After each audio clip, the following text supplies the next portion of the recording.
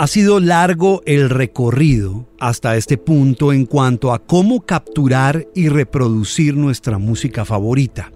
Ha sido un viaje emocionante, casi que poético, y que literalmente ha dado un giro de 360 grados para, de cierta manera, volver a sus raíces. Desde los cilindros y los engranajes hasta el touch y el scroll. Ya sean físicos o digitales, han existido inventos maravillosos tanto para grabar la música como para reproducirla. Música, cultura pop. Uripalooza con Uribe DJ. Hola y bienvenido. Soy Uribe DJ, disc jockey de radio en Colombia. Este podcast está disponible en todas las plataformas digitales: Apple Podcast, Google Podcast, Spotify, Deezer, Spreaker, Podcast Addict, Stitcher, TuneIn, YouTube y también en Castbox. Para más contenido, recuerde visitar mi página web uribedj.co. Para comenzar este tercer episodio y también para arrancar este viaje maravilloso, debo volver en el tiempo al siglo XIX, al año 1859 para ser exactos. Fue ahí cuando apareció el primer aparato para grabar sonidos, el fonoautógrafo. En este aparato el sonido se grababa en forma de una línea con pequeñas variaciones. Tenía un cilindro quemado con una lámpara. Claro, obviamente para ese entonces era imposible reproducir ese sonido, pero ese artefacto sirvió para demostrar que de una u otra manera era posible grabar el sonido sobre otra superficie. Todos mis respetos para el fonoautógrafo francés y para su creador, Edward Leon Scott de Martinville, pero es que la historia de la música cambiaría para siempre de la mano de Thomas Alva Edison. Edison vivía en Nueva York, pero luego se mudó a New Jersey, a una zona llamada Menlo Park, donde alcanzó a registrar más o menos unas 400 patentes. Por eso, al hombre le decían el mago de Menlo Park. Edison usó todo el conocimiento que adquirió en el desarrollo del telégrafo y lo aplicó en algo llamado el fonógrafo, el año 1877. Solo necesitó tiras de papel con orificios, un diafragma de un teléfono y una aguja, y obviamente pues una voz para poderla registrar. La primera grabación que se hizo con el fonógrafo fue Mary Had a Little Lamb. La voz era de Alva Edison. A little piece of practical poetry. Mary had a little lamb, its fleece was white as snow, and everywhere that Mary went, the lamb was sure to go. Es increíble que un audio como este se haya conservado en el tiempo. Y obviamente uno entiende la calidad del sonido, pero es que es una pieza histórica. Esta es la primera vez que una voz humana es grabada para luego ser reproducida. Obviamente la competencia en su momento y el afán de desarrollo harían que este aparato se fuera mejorando con los años hasta llamarse gramófono. Y aquí ya no se grababa sobre un cilindro, sino sobre un disco plano. Básicamente era el abuelo del disco de vinilo de 33 revoluciones que usted conoce hoy en día, pero ya llegaremos allá. Ese sí lo patentó un alemán de origen judío que se llamaba Emily Berliner. Lo hizo sobre la idea de Thomas Edison, pero pues así es la vida. Una vez descubierto que el sonido se podía grabar, Edison decide no quedarse quieto y salirse de nuevo con la suya. Entonces inventa el micrófono. La primera demostración que se hizo del micrófono se hizo ante la Real Sociedad de Londres. ¿Qué fue lo que se hizo? Se magnificó el sonido de insectos a través de una caja de resonancia usando ese primer prototipo de micrófono. El tema es que con el tiempo se desgastaba y perdía sensibilidad. Aunque no lo crean, esas atmósferas y esos ruidos extraños, sobre todo esa distorsión que creaba el micrófono, influenció muchísimo la música y fue muy importante a finales del siglo XX para el género del nu metal. Por ejemplo, bandas como Korn y Deftones.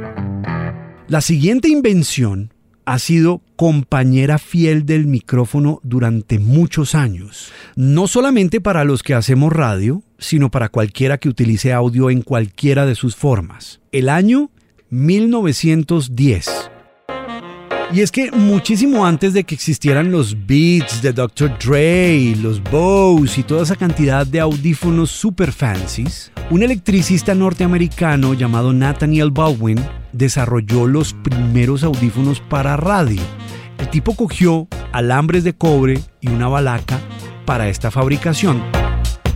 Después de muchos intentos fallidos, mucha gente diciéndole que no, cerrándole las puertas, tratando de llamar la atención de la empresa privada, incluso yendo hasta el famoso Instituto Smithsonian y no logrando ningún resultado positivo, pues decidió irse a la Armada de los Estados Unidos. Y la Armada de los Estados Unidos le compró cientos de estos aparatos ante la posibilidad de una guerra mundial. Dice la leyenda que Baldwin hizo a mano cada par de audífonos en la cocina de su casa. También dice la misma leyenda que su esposa no estaba muy feliz al respecto. I found a treasure house of music, the music of the world's greatest artists of past and present. Aparece entonces el origen de la tornamesa como la conocemos hoy en día. Un aparato llamado Victrola. El año 1925. En el idioma español, por algún motivo que desconozco, nos comimos la letra C de esa palabra durante años y nuestros tatarabuelos o abuelos le decían vitrola, la vitrola. Pero no, estaba mal dicho. El nombre del aparato viene de la palabra victoria, porque para sus creadores eso es lo que fue en su momento, una victoria tecnológica, la Victrola. 5 años más tarde, en 1930, la compañía termina siendo vendida a la Radio Corporation of America, más conocida como la RCA, de donde se crearía luego la famosa casa discográfica RCA Victor, que hoy en día pues hace parte de los activos de Sony Music. To bring joy and pleasure to millions of music lovers, to give them permanently the music they want when they want it. La Victrola era un objeto de lujo, era una pieza de ornamentación hecha en madera con gran calidad de sonido, al menos en su momento, que solo estaba al alcance de personas de la alta sociedad o con gran poder adquisitivo. Es también por eso que hoy son tan codiciadas como antigüedades. Trate de conseguir una Victrola en buen estado hoy en día, a ver cuánto le cuesta. Previo a la Gran Depresión en los Estados Unidos, existieron varios avances muy importantes en cuanto a la grabación. El año 1928. El ingeniero alemán Fritz Flummer logró encontrar la forma de acoplar polvo de óxido de acero a un papel delgado y sellarlo con laca para así poder patentar la primera cinta magnetofónica que años después, por allá en 1935, sería usada comercialmente en el magnetófono o grabadora de carrete abierto como se le conoció popularmente.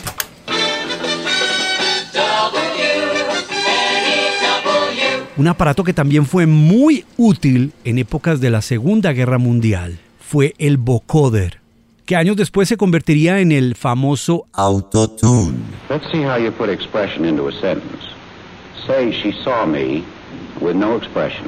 She saw me. El vocoder era un aparato que servía para codificar conversaciones a través de una línea telefónica de manera privada. De esta manera, por esas épocas, el presidente Roosevelt y Winston Churchill podían hablar tranquilos por teléfono sin ser interceptados.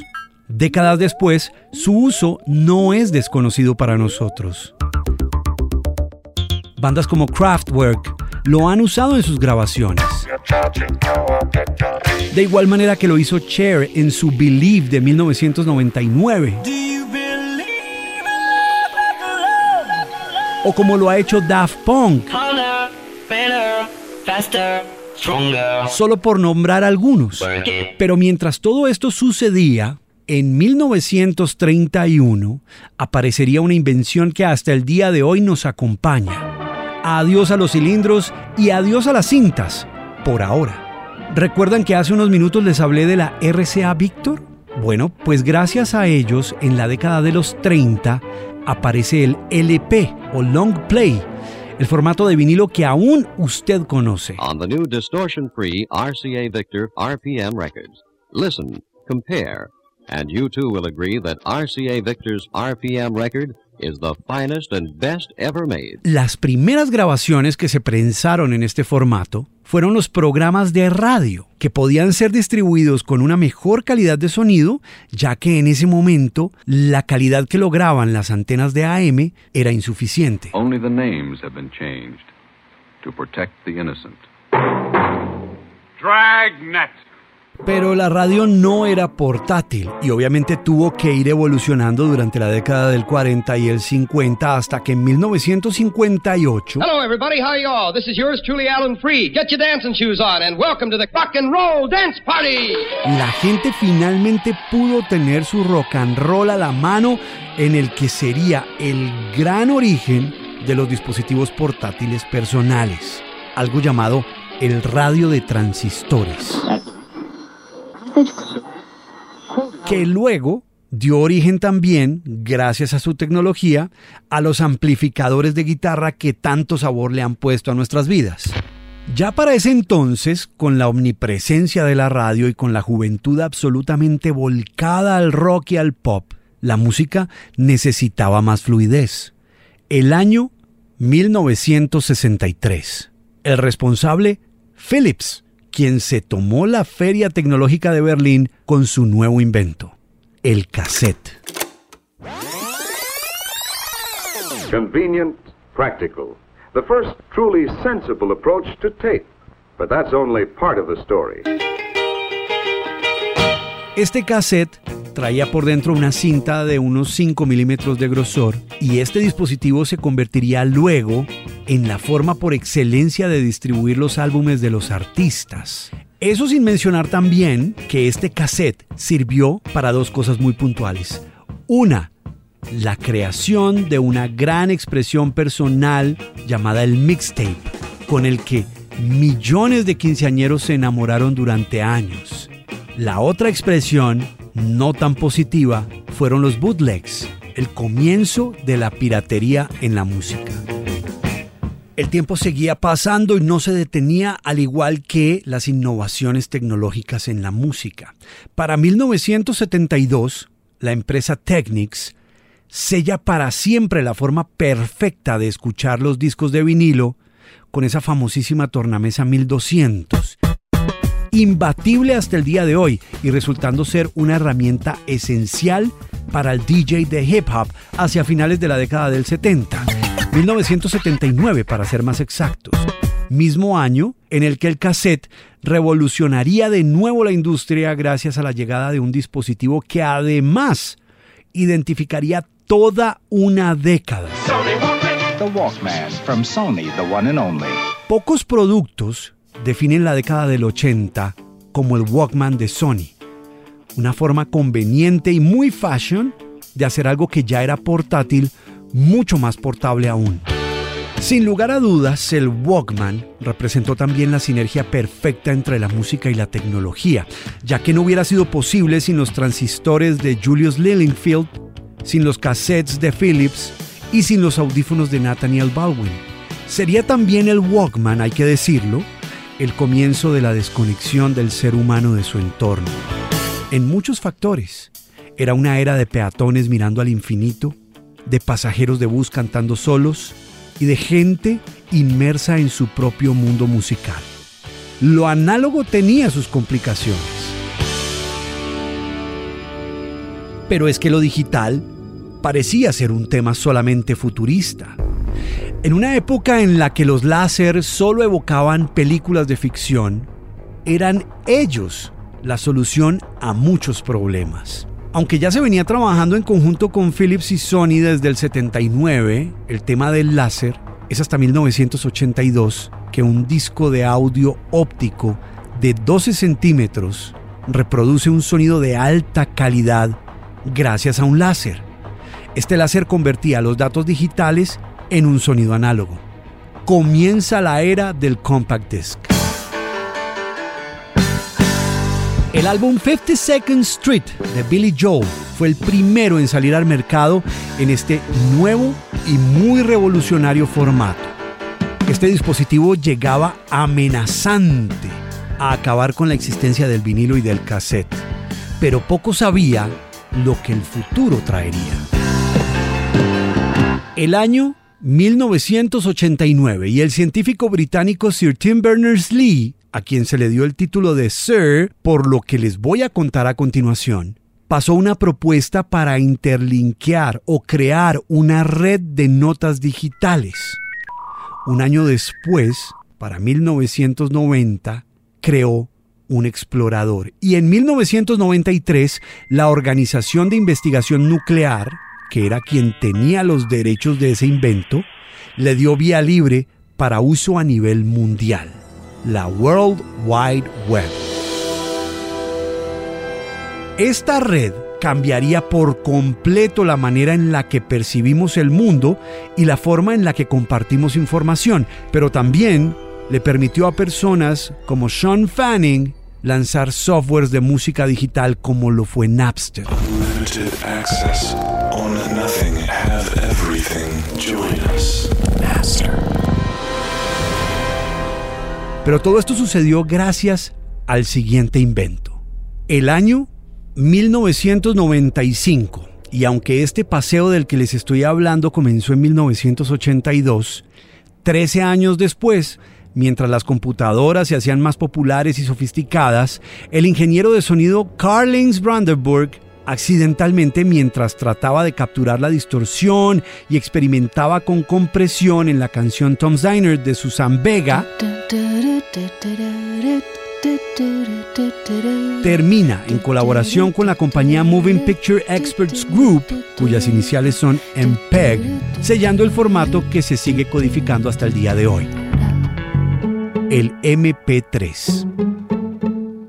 El siguiente paso, hacerlo portátil. La aparición del iPod en 2001 mandó al cajón a todo Discman y Walkman existente en el planeta, pero, diferente y contrario a las predicciones, por menos de una década. Y aunque para muchos el iPod desapareció de la faz de la Tierra, su espíritu sigue vivo en ese aparato que usted tiene en sus manos todo el tiempo. El iPod evolucionó en el iPhone y consecuentemente en el smartphone, ese en el que usted ahora tiene acceso a millones de canciones gracias al streaming. Herramienta que, al igual que en su momento, junto a los audífonos, los transistores y los cassettes, hizo del Walkman lo que fue, es ahora gracias a la Internet. No sabemos qué nueva tecnología traerá el futuro. No sabemos si el regreso del cassette y el vinilo estén aquí para quedarse o sean simplemente una moda transitoria. El futuro del negocio discográfico es cada vez más incierto.